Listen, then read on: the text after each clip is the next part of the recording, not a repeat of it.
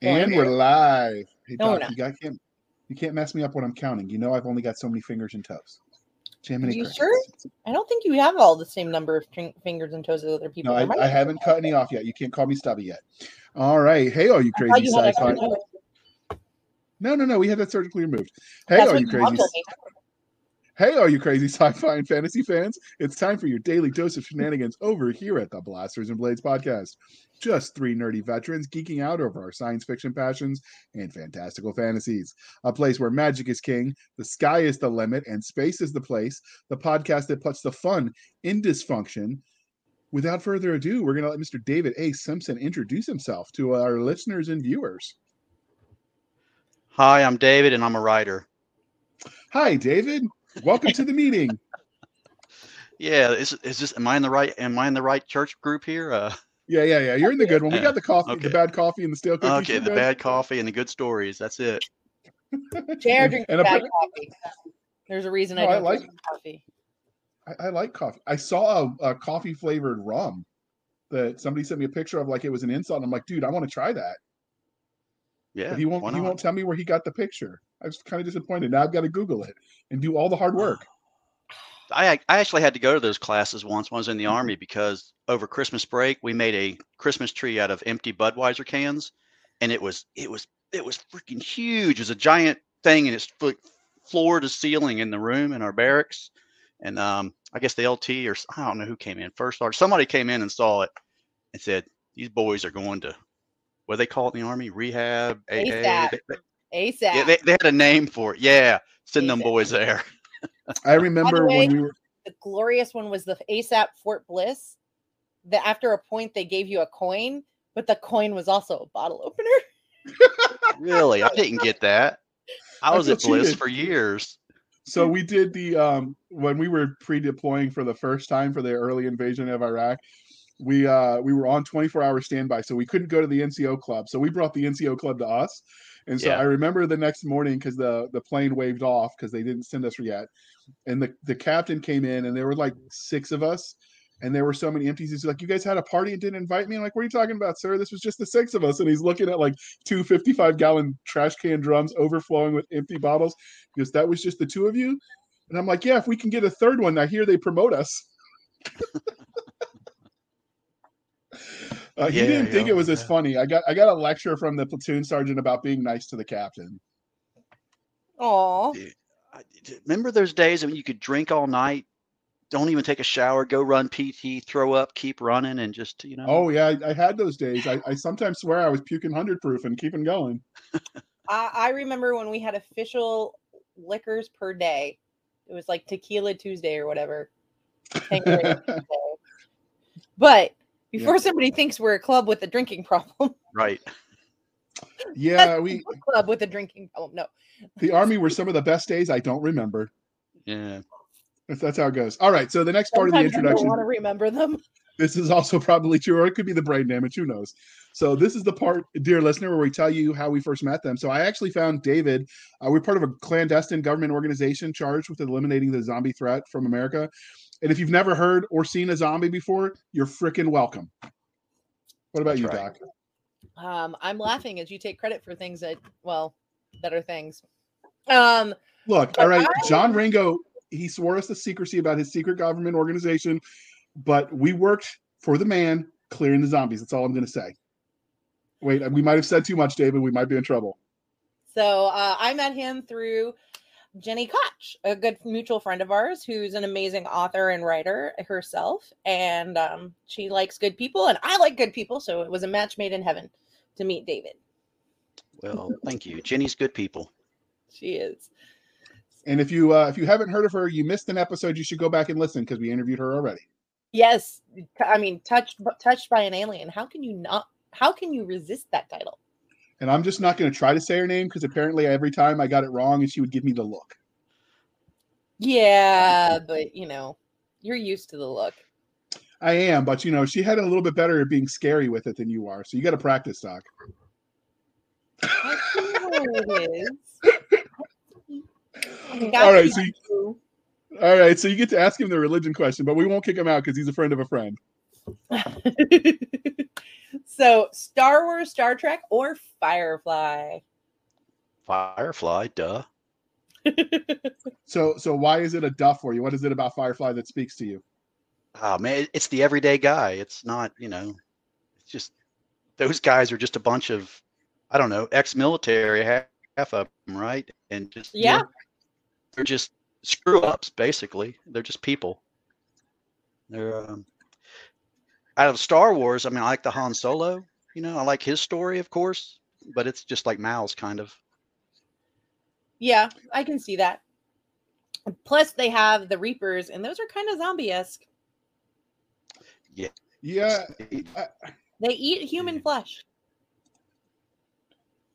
Yeah, so I liked the story of the Browncoats, like the the ill-fated, they lost the war and they had to sort of pick up their lives. I actually wish they would have done more with that universe because I want to know the story of the war. Like they just sort of start with that's already happened. And it would be pretty awesome to hear those stories. But Fox is where good shows go to die. That's fine. Pick up a book. I think they have some books on it. Are there actually Firefly books? I did not know this. Yes, there are Firefly books. Now, I don't know if they're prequels or sequels, but I do know there are books. Have you vetted them? Are they good? Yeah? I'll check them out then. All right. Doc, you get to ask your next favorite question. Okay. Because we love both sides of the spectrum here. Game of Thrones, Lord of the Rings, or The Wheel of Time? Man, I like Wheel of Time. Wheel of Time. How many books are in that series? 12, 13?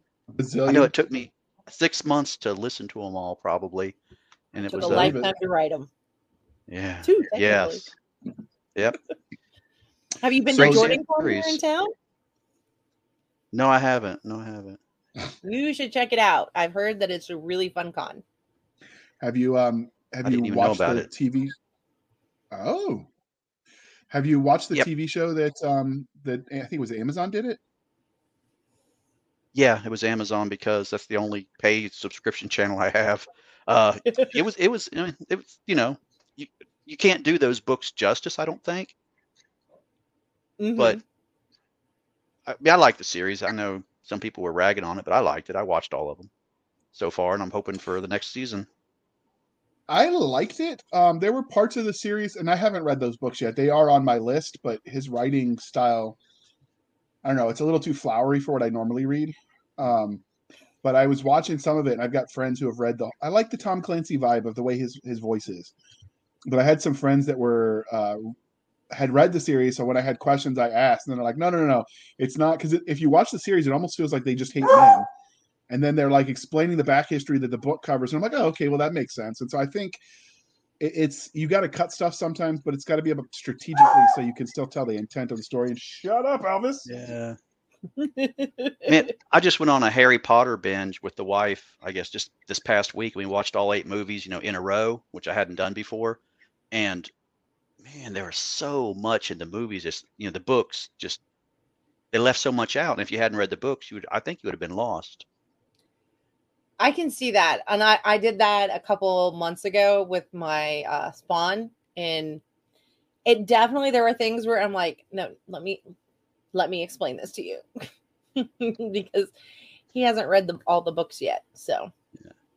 Well, I got one up on you. I haven't read the books or watched the movies. Great.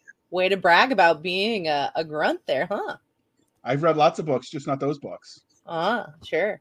So what is your first memory of engaging in speculative fiction, David, before we shut JR up? Reading short stories when I was a kid, I imagine. Ray Bradbury was one of my favorites. Watching Twilight Zone. Oh my goodness, Twilight Zone was the best. I used to love those.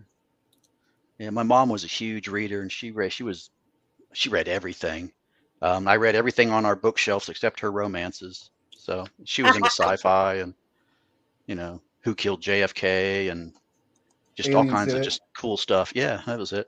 That's Bermuda Triangle. Yeah. Oh, I'm kind of disappointed that dried up when we got better satellite technology.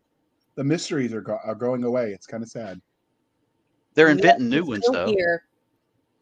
Yeah, but some of the people inventing the new ones are kind of cray-cray. And Yeah. I like the old kind of cray-cray better. Just saying. Well, we're up here in Bigfoot territory, so. I believe in Yeti. I want to believe.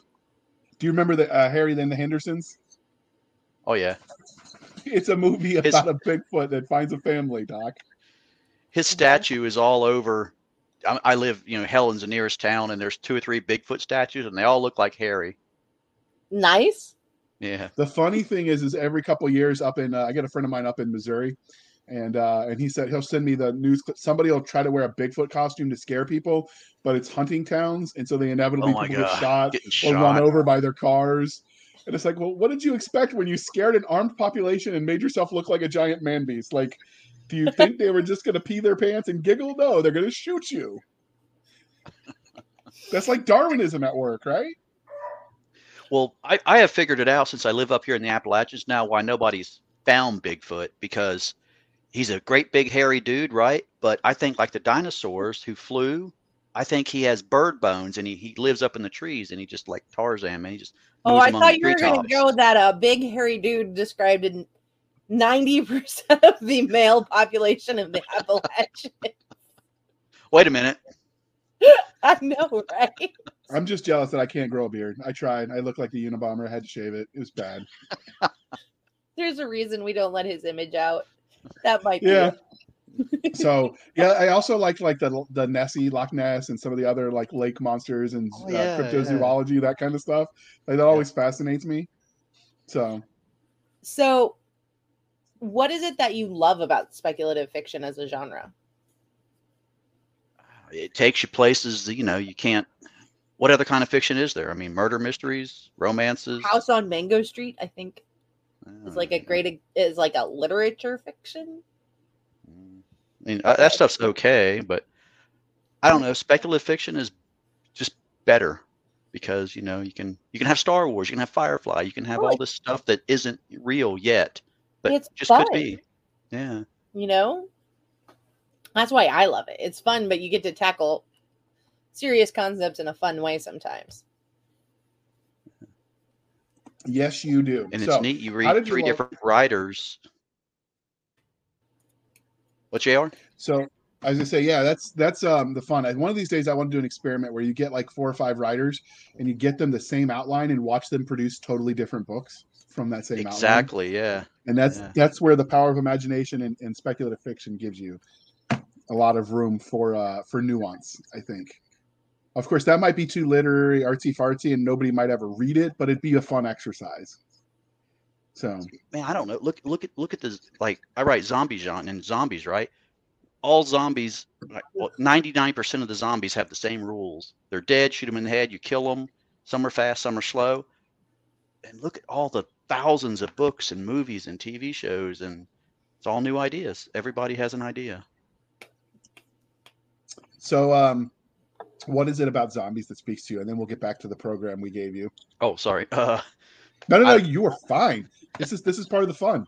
Every interview is a little different. Man, I've been asked this before, and I've actually had to think about it. I believe it's because you get a clean slate. The world is wiped out. You've got the small bands of survivors. All of the politics, all the religion, everything bad about the world is gone. Not everything bad because the zombies are here, of course, but basically you're starting all over. I mean, it could be an EMP. I mean, I chose zombies, but it could be EMP or not nuclear holocaust because then the world is destroyed. But it's a clean slate. You're starting all over with a small group of people. Yeah, I like some of it too.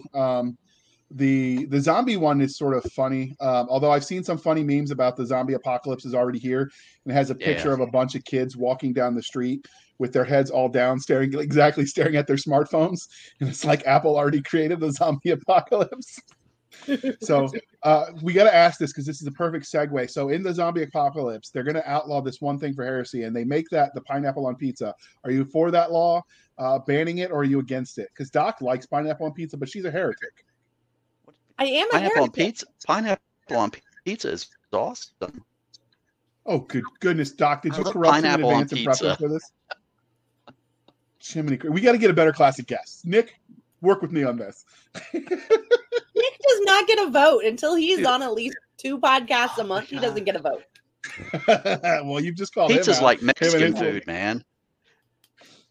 You All can right. put Well, we could. Mexican food. You can put anything in it. Pizza's the same way, man. You can put mashed potatoes and peas on pizza, and it's good. Have you actually done that? Yeah, you can buy it like that. I've never heard of such a thing. All right. So the only thing worse than pineapple on pizza is I was at the grocery store and I saw them selling frozen Chuck E. Cheese pizza. And I'm like, yeah, that's the subpar birthday pizza that's not even good fresh. No, I'm not paying extra for it. But anyway, so how No, did your but love? here's the, you know what though? Pineapple on pizza is the real tragedy of the zombie apocalypse because pineapple does not grow everywhere. So you have to ship it in, which means pineapple on pizza will become much more of a rare commodity during This is a zombie true. apocalypse. You know what else is rare? Coffee. That's the tragedy. Maybe it'd make you want to die if you don't have enough coffee. Well, Anyway. I'm pretty sure lots of people will die if I don't have enough coffee. Yeah.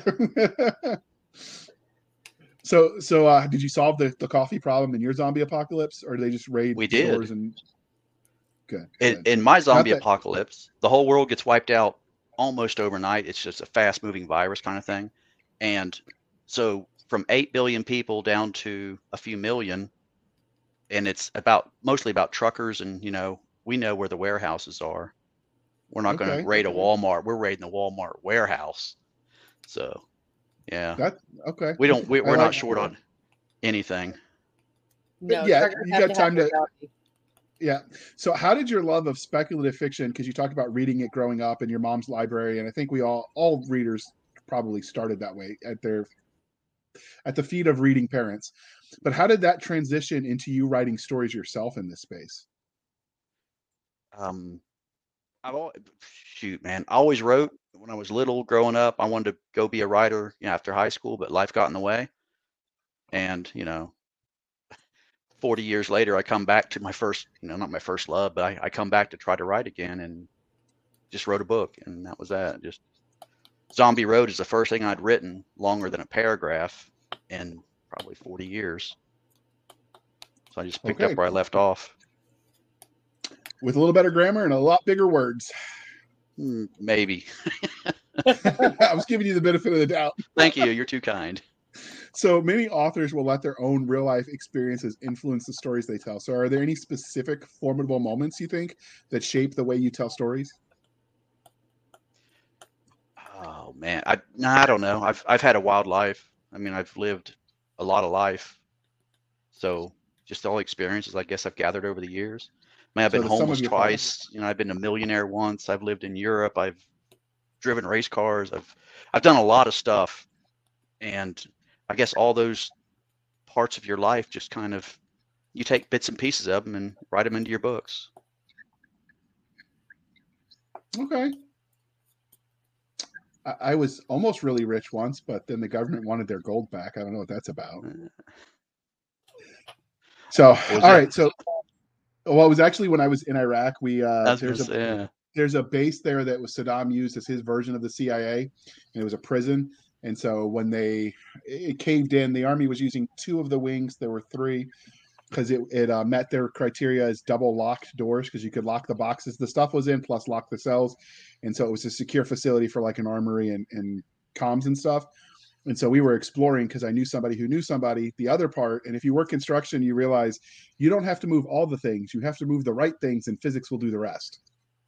And so we explored the part that they had just left abandoned because it had caved in. We cleared the cave in and we went, and in each of those cells were blocks of like golden bricks and plated gold AK-47s and RPGs. And I was looking at the guys in my gun truck and I'm like, I could fit it in the truck and I know how to get these home. I've got friends in supply.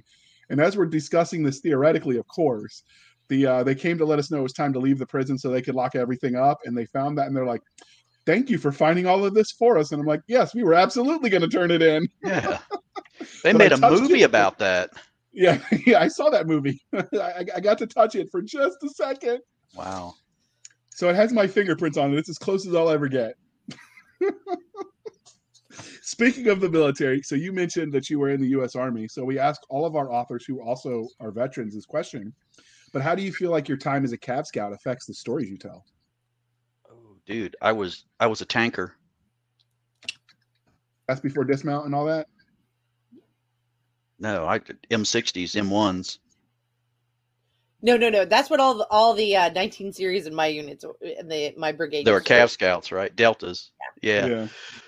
Yeah. No, I was an Echo. Actually, an airborne. I was one of the few airborne tankers they had. I was trained on Wow. what All was tankers should go this? airborne at once. It's just the landing that's a bit. I mean, it's a pain. I'm sorry. What was the But question? so how do you think your time in the Army affects the way you tell stories? My stories are. There's a lot of military in it. A lot of military veterans. Just the truck drivers are. It seems like most truck drivers I know are veterans. You get out, after doing, Army stuff. You know how it is. You get out and you can't sit behind a desk. You can't work at a warehouse. You just. And you can't tolerate people very well at that point. Well, yes, exactly. And a That's lot of why them I turn to love trucking. my job. Yep. I see You're 3 isolated. people I see 3 people in a day at my day job, and I call it a busy day. Yes, ma'am. Yeah. And a lot of vets go trucking. So, I did. I went trucking. There was nothing else I could do. I didn't want to do anything else.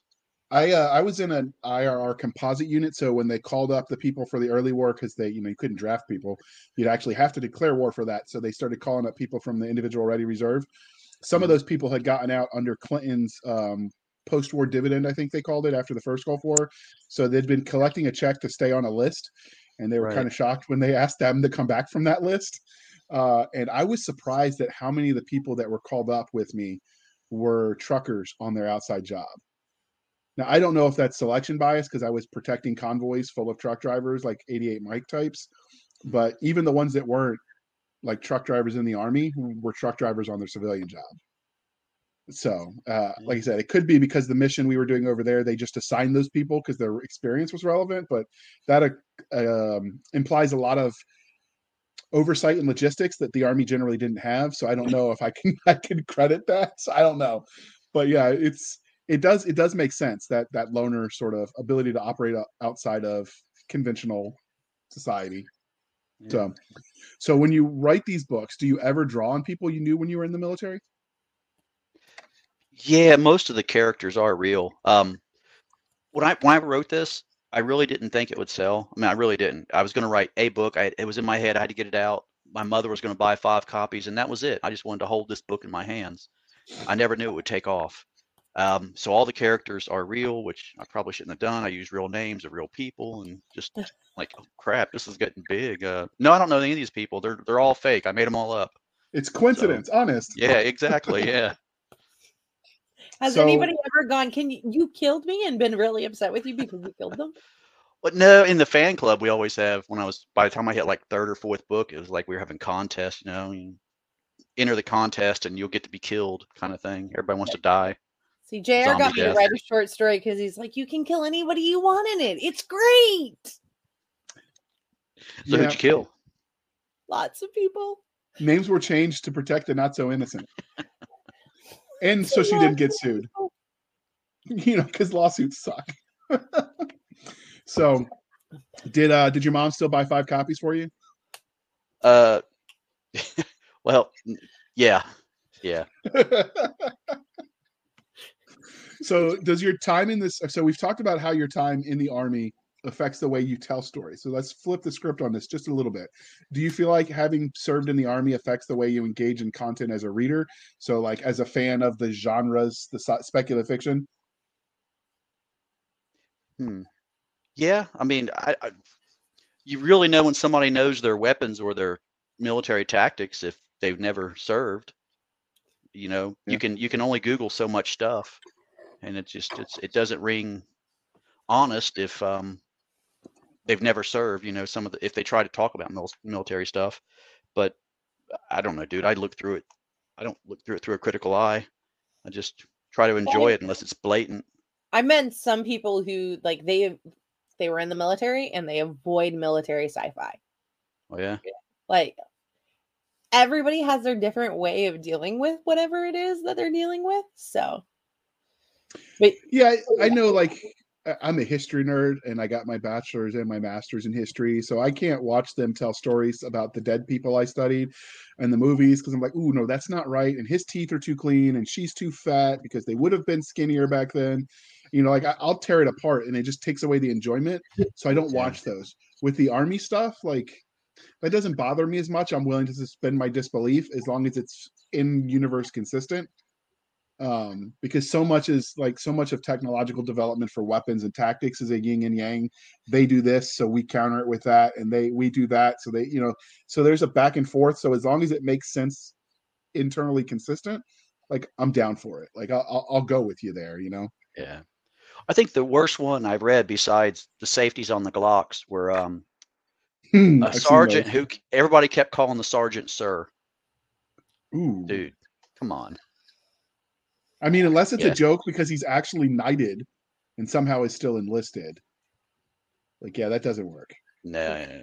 Well, Or I mean, I knew somebody who was rank sergeant, last name major, and occasionally he got called sir, but that was because they were picking on him. We Yeah. had a guy like that in my unit, and we had him call places when we needed crap done, and he would just say, "This is Sergeant Major," and he'd say it really quick, so they didn't catch that it was Sergeant E5 Major last name. Right. They thought a Sergeant Major, as in an E8 or an E9, was calling, and we got away with a lot until they caught on. Oh man. Is that part? Were you part of the E4 Mafia? For a while, I was a corporal 3 times. So good at it, they made me repeat the grade. I like that. It used to be if you didn't get demoted at least once, were you really enlisted? I know. Yes. And then they started getting a little bit more no second chances. So I got promoted, and then I celebrated a little too much, and I lost the stripes. And then they promoted me again, and we celebrated probably a little too much. It happens. I So made the third E4 time I kept 3 it, though. times. Yeah.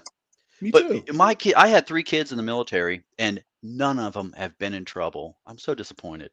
They've never gotten Article 15. They've never been hauled before the commander. I'm like, what's wrong with you guys? You aren't my sons. You know Yeah, what? I don't know Not what that's all of like. Some people don't mind. I grew up. My grandfather used to call it, because they give you a medal for good conduct if you make it like 3 years or something. My grandfather used to call it the green weenie.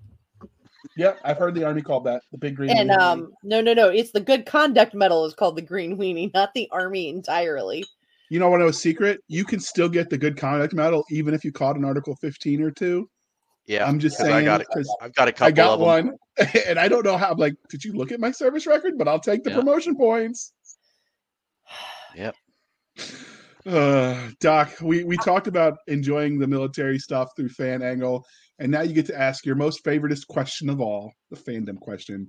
Before we admit to too much, before the statute of limitations runs out. Okay.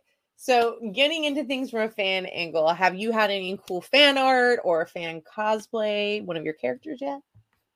Yes, I have people show up. I go to conventions and I built a zombie road Mustang. It's just big monster off-road Mustang. I take to all the shows, and I have people come up and with pretty good costumes, and that's always fun.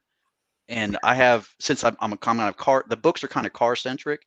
I have a lot of car guys bring me car parts to autograph, which is kind of neat. Hubcaps and air cleaners and just that is car awesome. parts. Yeah. Do you get the dangling was it the pine trees like from the air fresheners? Dude, that's an awesome promotion idea. I have not. Can I get zombie dangling air fresheners? That would be awesome. Yeah. No, I'm just thinking, for people that are cheap that wanted him to sign something, but I'll take the credit for the idea I didn't have because I'm a good NCO. You're welcome. Thank you, sir. So obviously you've had people ask for your autograph, but what was it like that first time? I just signed a book. I was at a convention and they asked me to sign the book. I just signed the book. I didn't really think much of it. I think all the authors were signing books, so I did too. It's kind of cool, I guess. I mean, it was very cool. Just I was signing books. So what have you've spotted somebody you don't know reading one of your books in the wild, right? No, I haven't.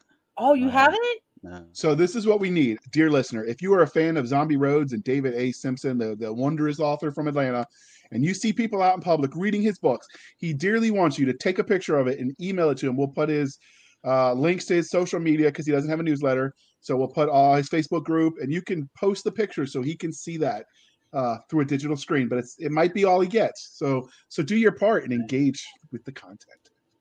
So, but what is your weirdest or funniest interaction with a fan since you started writing? And you can't say Siska.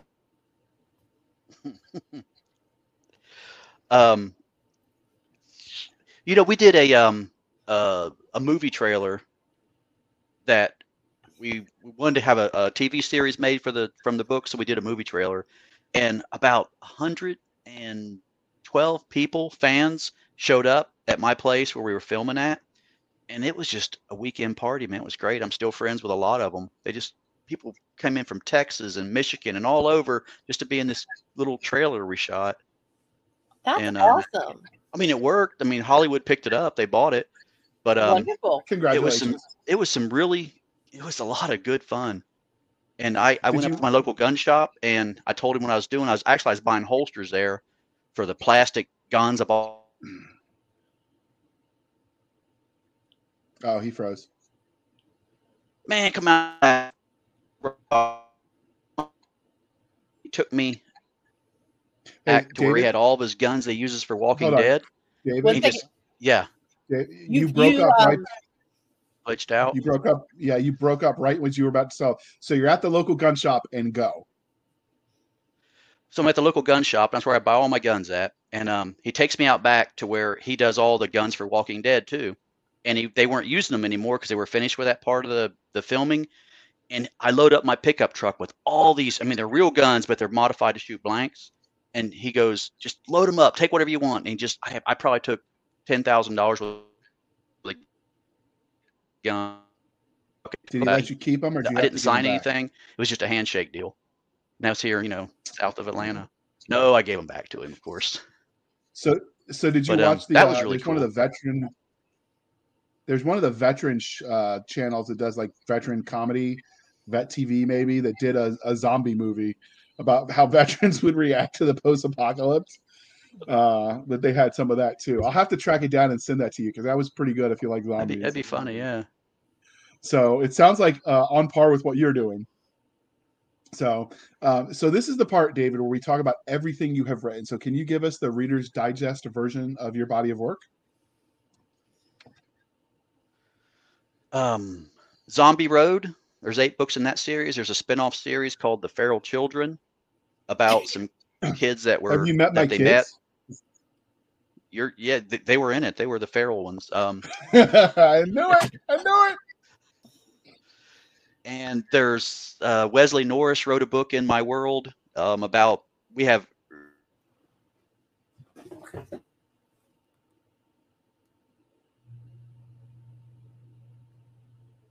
I'm breaking up again. You need specific ink for a printer or the family Bible or whatever. Anyway, retrievers go get that stuff, and they're hopped up muscle cars. And Wesley Norris wrote a book about retrievers. There's another fella, Lance McCullough, is writing a book in my world. There's a couple different writers are writing books in my world, which is just expands the story.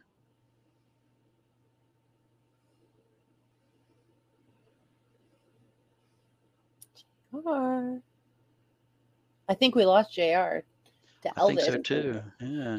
It's okay. So, obviously, those are all. What? You can't go back. It froze on me, but so before we dive into the book itself, because we don't want to interrupt him once he starts going on the book, we're going to pause for a moment where we shamelessly shield for the man. Humanity will be free, no matter the cost. Deep in the Guatemalan jungle, buried beneath a forgotten Mayan pyramid, an earth-shattering secret sits, waiting. Its discovery will rip apart the illusion that humanity is alone in the universe. Engaged in a life-and-death struggle for the future of mankind, Harry Rogers and Jess Cook are forced to protect this secret from the most despicable foes imaginable. They must race across the globe to complete Liberty Station, the first true interplanetary ship. Only then can they search for the shocking truth behind what they found. They have no room for error, because failure means death for them and subjugation for everyone else. Presenting Liberty Station, Book 1 of Humanity Unlimited, written by Terry Mixon. Purchase your copy on Amazon and learn more about the author and his works at terrymixon.com. All right, thank you for sticking with us through that commercial interlude, and thank you, Terry, for sponsoring this one. So we're back with David A. Simpson, the one, the only, the zombie overlord. So while all of those books you listed sound fascinating, lots of zombies involved. Today we're going to talk about the book that started it all, Zombie Road, Convoy Carnage. I like the name, by the way. So where did you get the premise for the universe? How did you come up with this? I was a truck driver for years. I listened to a lot of audiobooks, and most of them are post-apocalyptic. I mean, 3 or 4 a week, maybe, it depends on how long they are, 2 a week, whatever. Anyway, a lot of zombie stuff, and a lot of them were stupid. So I come home to the wife, I say, just listen to this, man. This guy did this. This guy did this. They're so dumb. How could anybody survive? They're too dumb to survive. If I was, in a zombie apocalypse, I would do this. I'd do this, and she finally told me to just shut up and write a book if I was so good. And having flashbacks. I'll show you. Isn't that how a lot of us get started? Our significant other goes, well, go ahead and write it then. Shut up and quit talking about it. No, that's actually exactly how John Ringo started writing the Black Tide Rising universe. Yeah. He watched a movie with zombies and he goes, that's so stupid. And they say this guy's an army officer and and he goes, even if he is an army medical officer, he still wouldn't be that stupid. And so his editor, John's an E4, was an E4 in the army infantry, and so was his editor. And his editor goes, fine, write me something better. So I mean, that's what I'm going, this sounds familiar. You get the put up or shut up speech eventually if you complain too much. Well, particularly among veterans. Yeah. Yeah. So before we dig in too deeply into the story itself, so that's a good place to start for a book. We're going to show the cover. Can you tell us the story? Doc's making faces again. Can you tell us the story behind this piece of art? How did you reach this as your book cover? That was my second Zombie Road book cover. The first one I designed myself, and it was the awesomest thing ever. And I paid for the artist to do it, and it was the greatest. I mean, I designed it. I loved it. It won worst book of the month, worst book cover of the month, some award on the internet. Yeah, it was pretty bad. And I had a friend that goes, look, I know an artist. He's really good. Just let him do it, and don't tell him what to do. Don't micromanage him. It's like a post-apocalyptic Optimus Prime. Yes. Yeah. It does look like him. And I say this with the most love ever. I told him what the book, just a general premise of the book, and I said I'd like to have a semi-truck on the cover because it's mostly about truckers, and if you can, if not, that's okay, sir. And he goes, all right, $500, and I'll have it to you in a couple of weeks.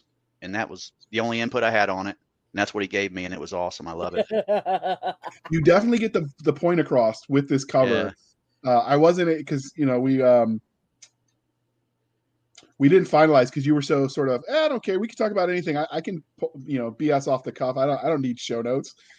So we didn't pick until the last minute which of your products we were going to cover, or if we were going to do just a panel discussion. And so I didn't have time to get the better cover. But if you look up, if you Google this, dear listener, or look at the screen, the actual fender has the blood on it and dead bodies piled up in front of it, which is just glorious. So. Did you get some of your road rage out while you were designing this universe around these cars? Yeah, you know what's funny is back in the day, truck drivers, and we sit in the damn truck all day long and all night long, and you go to the truck stop, take a break, and remember those truck driving video games? Yeah. In the truck stops, they had the full-on ones where you would sit down and had the stacks behind you. You were sitting in the cab of the truck. And every truck driver that went in there would just pay his dollar and just crash into cars. We didn't want to win. We didn't want to get to the destination. We just wanted to knock four-wheelers off the road. So, yeah. There are different definitions of winning. You obviously picked yours. Wow. I like it, and I get it. So good. So much. So I actually, one of my MOSs in the Army was 88 Mike. I did so well at it, they sent me back to the infantry. But we had to do one of my driving tests, driving over the old Mark Clark Bridge in downtown Charleston. So I definitely understand road rage. That You're bridge the was one sweet. going from Charleston to Mount Pleasant. Yes. I hate that bridge, It especially the sways old too. one. It And does. it was the old one. The lanes are really narrow. The bridge is swaying. Nobody gives you any room when you're a truck driver. But They it's don't care. No 2 F's are lanes. given by the driving. Do you mean the old one that was 2 lanes total? One Yes. going one way, one going the other way? Yes, that one. And people will still try to pass you going into oncoming traffic. The best thing Yeah. Charleston ever did was they got rid of that. I know. I gone might now. give myself flashbacks. I mean, that was almost worse than the war. But yeah, so I definitely feel your pain. That's when I realized I wasn't cut out to be a truck driver. I'm glad they sent me to the infantry. But all right, so we've talked about the covers. The infantry glad they sent you. I mean, I get to blow stuff up, and we tormented a few LTs, so that's got to count for something. That's the kind of what the LTs are there for. It builds character. Yeah. Yeah, I mean, we sort of dropped. Well, anyway, that's another story. So moving on to the book itself. So, what would your 30-second elevator pitch for this most awesome series be?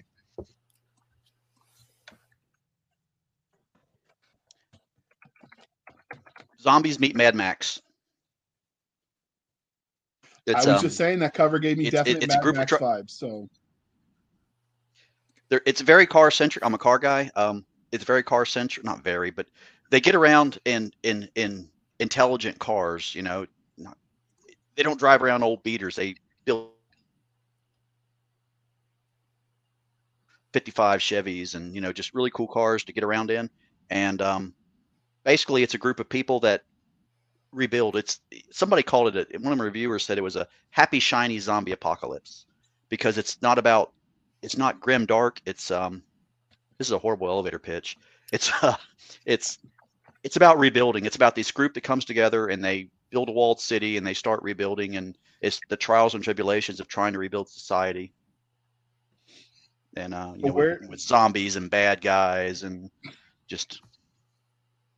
So what region of the country do you settle them at to rebuild? Because obviously they can't just live on the road. Well, I guess they could. Well, eventually gas is going to run out.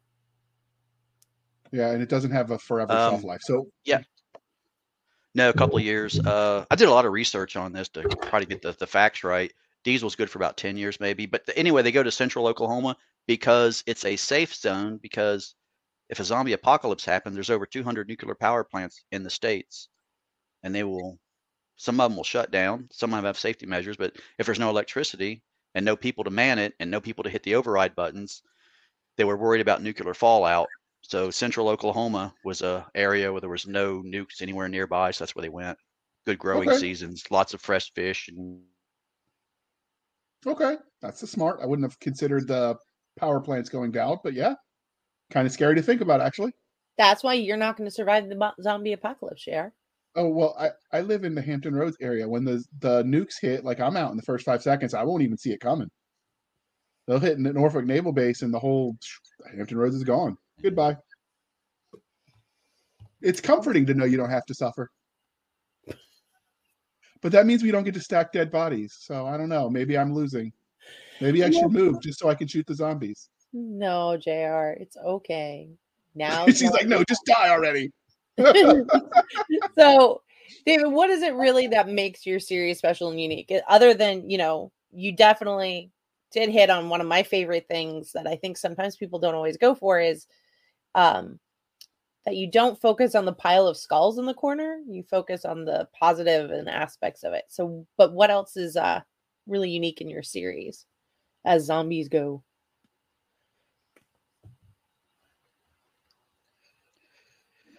Man, I don't want to give too much away because, I mean, almost anything I say is a spoiler. That's a very good answer. Game of Thrones wasn't really about the people the TV show and the book started out with. It was about their children. Yeah. That's who the story was really about. This is very similar. The first couple of books are about the grown-ups doing things, rebuilding society, trying their best to do things.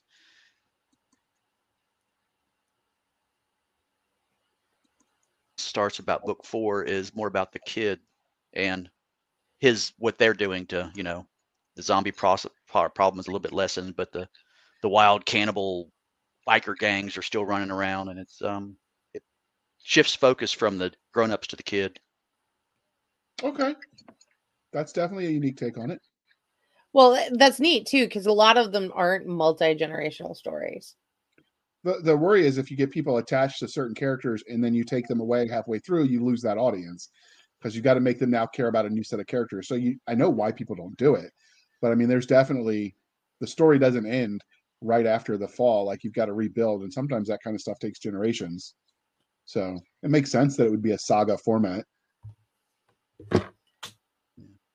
All right, Doc, I'll stop interrupting you, I promise. I was going to ask, so what tropes did you really have fun with in Convoy Carnage? Fast zombies, superhuman, just, I mean, they're super soldiers, basically. They're super, they're fast. That's why the population got wiped out so quickly. I mean, I love the fast zombies, they're just because they're scary. I like the slow ones because it's like that impending doom sort of stumbling towards you, and they don't have to because they just eventually overwhelm you with the weight of their numbers.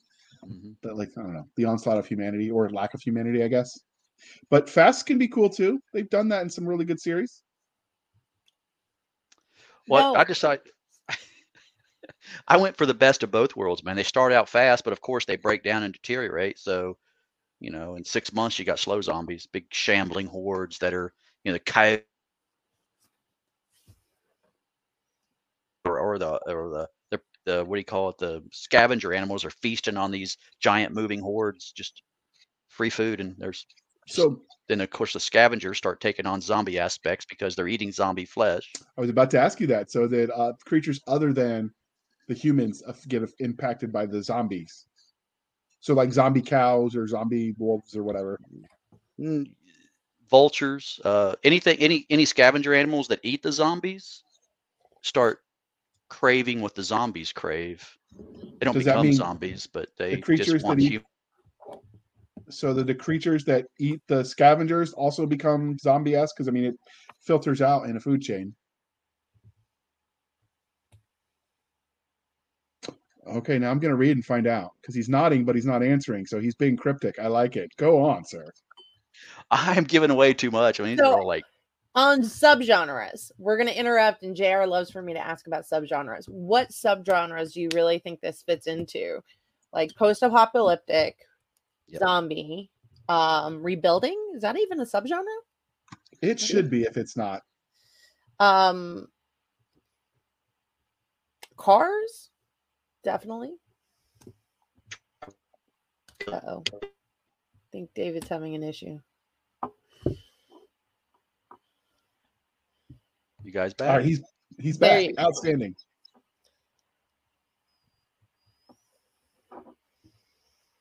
Man, if my internet's dropping out, I apologize. I have AOL dial-up up here in the mountains. It's the fastest we can get. Understood. So what subgenres besides the obvious do you feel like this story maybe fits into?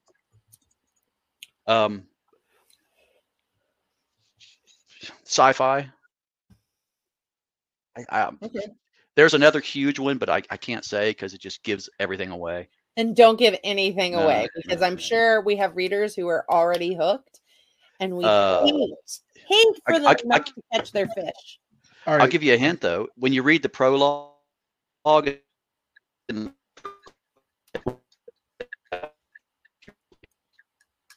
So David, you're freezing up again. One thing that will help us lower your bandwidth: turn off your camera and we'll put the cover up, and then that should allow you to. There we go. If you turn your camera off, it'll lower your bandwidth, and it should fix that problem, so we can keep this interview going. So while you're Doc, you're going to have to re-ask that question, and while you're thinking about that, now I've wondered, when these zombie apocalypse happen, what happens to the people on the International Space Station? Are they just SOL? What do you think, Doc? I think where there is a will, there's a way, and we would probably figure out a way to get them down.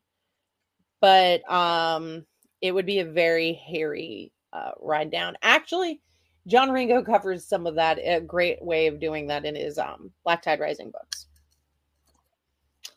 Okay, so did read, despite the fact that there are zombies in it. So we were just speculating, David, about what happens to the people on the International Space Station when a zombie apocalypse comes. Oh my God! She mentioned, was it? I read a series that covered that. Was that Black Tide Rising? Black Tide Rising does Yes. it in book 3, I think, maybe 4. Yeah. It was good. Definitely, it was definitely a hairy circumstance, though. Do you cover it in yours? You don't have to tell us how you cover it. No, I don't. No, I don't. Okay. So you go ahead. I didn't even think about it. So do you cover the, like you're obviously describing a very American-centric take on where it happens. Do you plan on expanding that story to other parts of the globe that are experiencing obviously the same thing? The book, it is American-centric, it's those characters, but I have some guys in Egypt that ride it out inside the Great Pyramid. I cover lots of the world, just in just short chapter vignettes about different things that's going on that just advances the whole big story. Okay. But I basically cover the whole world, what happens to them, most of it, but just not in a lot of detail, just just quickly, just to advance the story. Okay, Doc, you get to ask him. 26 is where we're at. Wonderful. Okay, so can you tell us about the main character? Because we've definitely talked a lot about the world itself. Gunny is the main character, and he's the truck driving, disgraced war vet who kind of, his quick thinking when it all kicks off basically saves this one little group of people, and they're the group of people that start rebuilding. Him and some other vets just, they react faster than non-combat folks because just they have experience. And he's just an Army guy, and now he's a truck driver and is raising a rebellious teenage son and just trying to make ends meet, put food on the table and get home for birthdays. So were his kids some of the feral ones? No, his son met the feral children. The feral children were a group of kids that were in a wild animal safari park, and when the apocalypse happens, it's gated. The zombies can't get in, and the animals aren't wild. They were bottle fed as babies. The bear wants to scratch his chin, and the panther loves kitty treats, and the kids can't survive on their own, and neither can the animals. So they just form this symbiotic relationship and learn how to hunt and kill and survive together. That so Lord of the Flies, very adorable. All right. So were there any? Oh. Doc, don't reveal too much about your own personal history. We know about feralness in the small family. So were there any secondary characters that were especially memorable to you?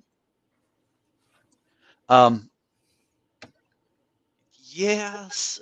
Shoot, man. I wrote them all. I love all the characters. I didn't want to kill anybody, even the ones that I just knew were going to die in the beginning. I didn't want to kill those guys because I love all the characters.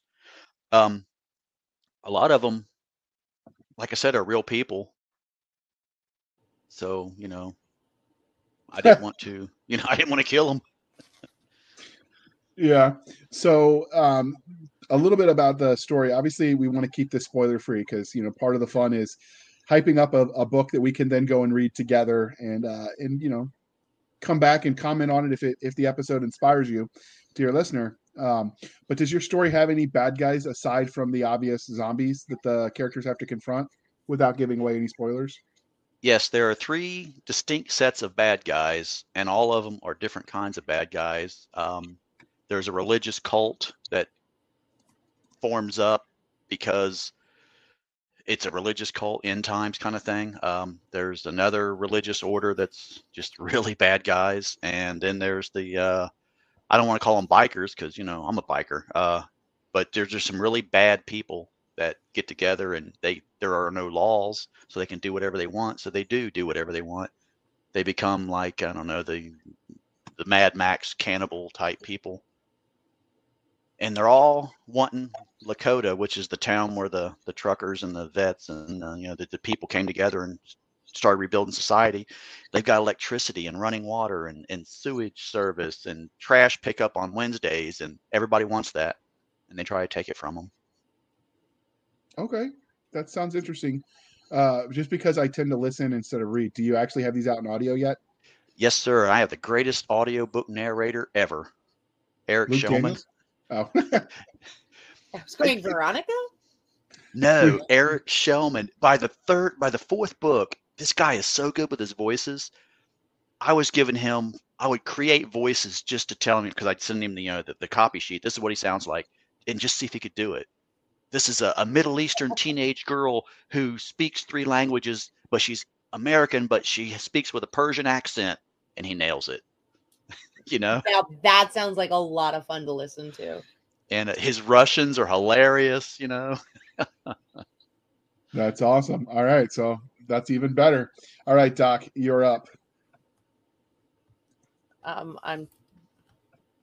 29. Sorry, it's 29. Your question.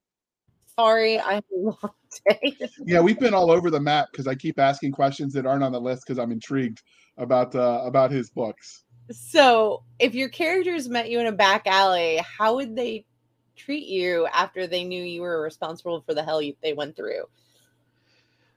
Gunny would buy me a beer. I think Jesse, he's Gunny's son. He's the main character's son, and he's kind of, I think he would hate me because he goes through. Yeah. He's a teenager coming up through the zombie apocalypse, and he loses his friends, and he just makes mistakes, and Yeah.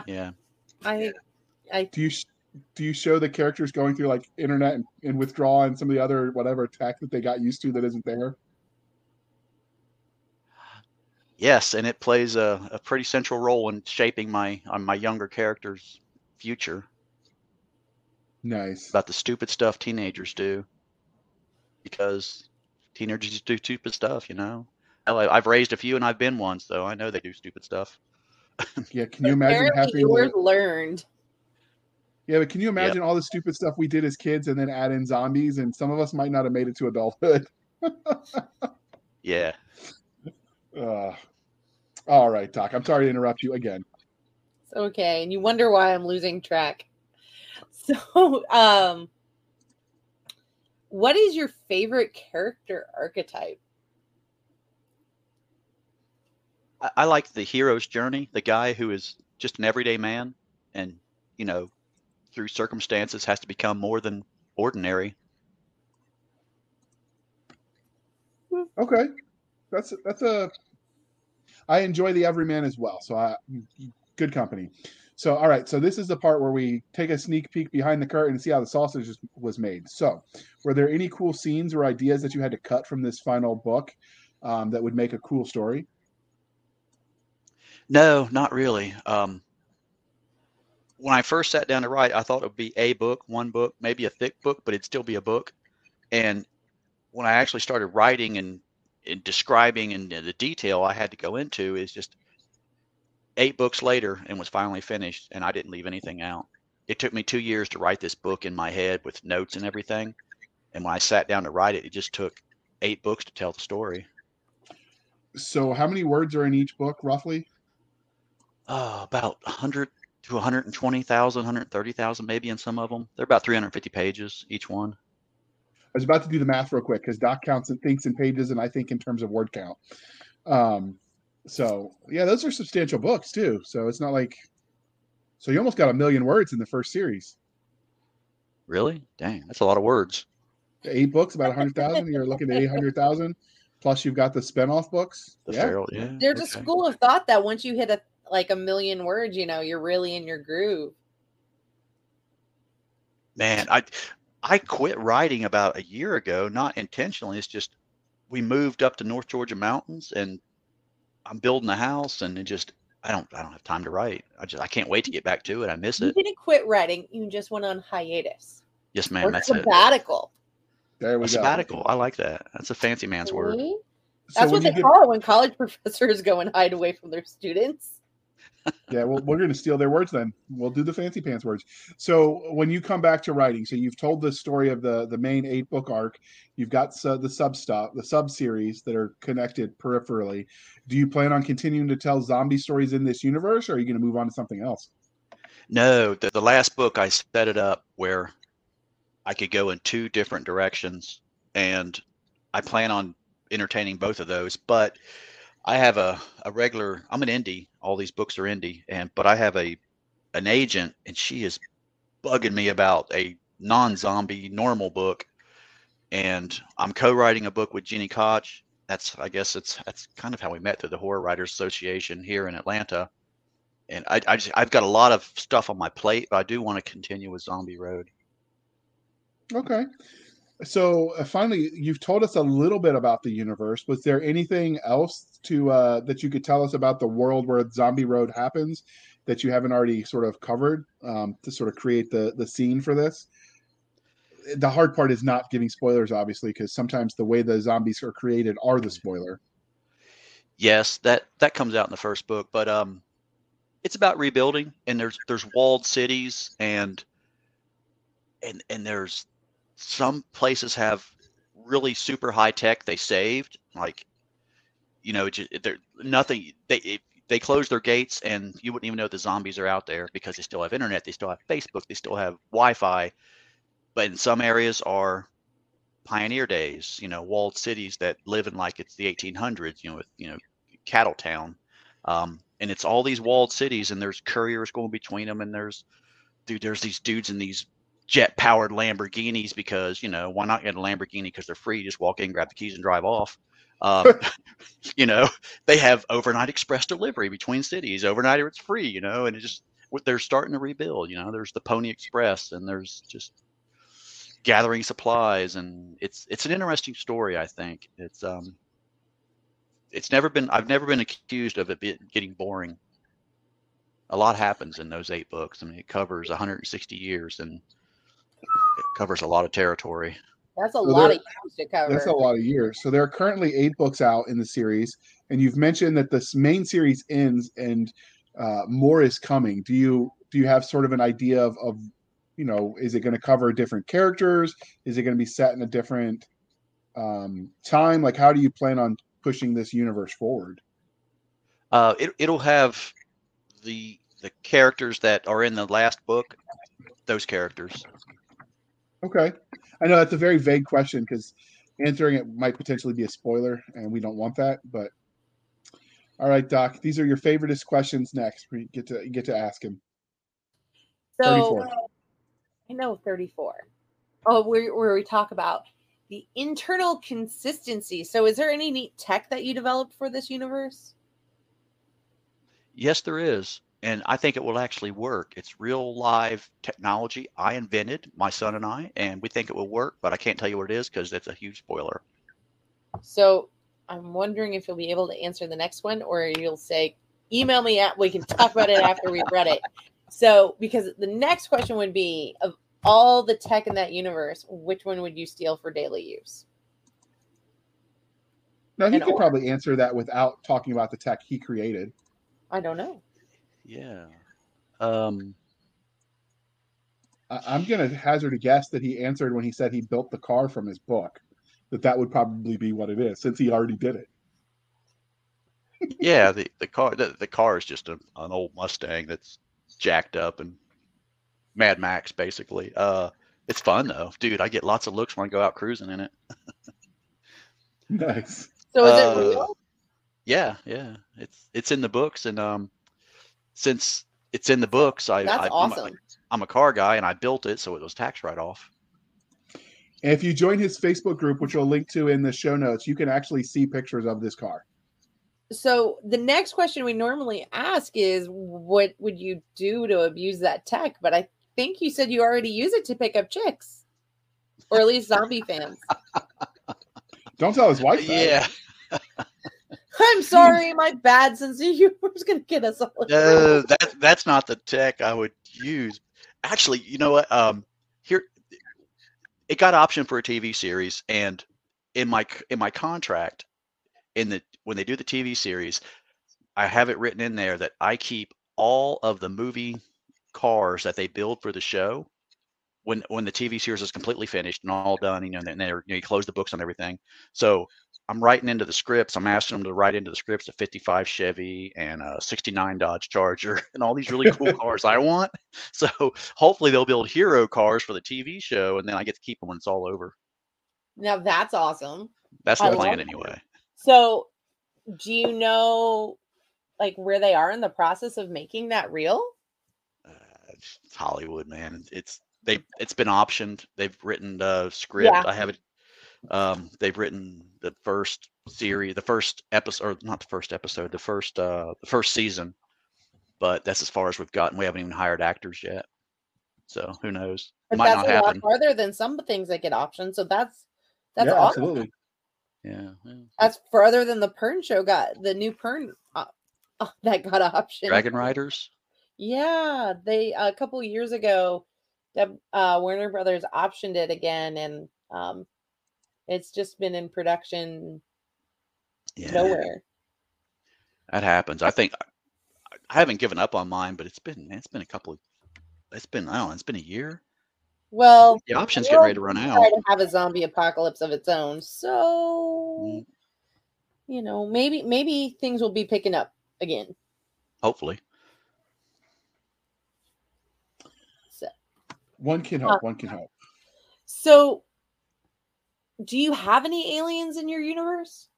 Yes. Okay. So, how did you go about creating them? Can you talk about that?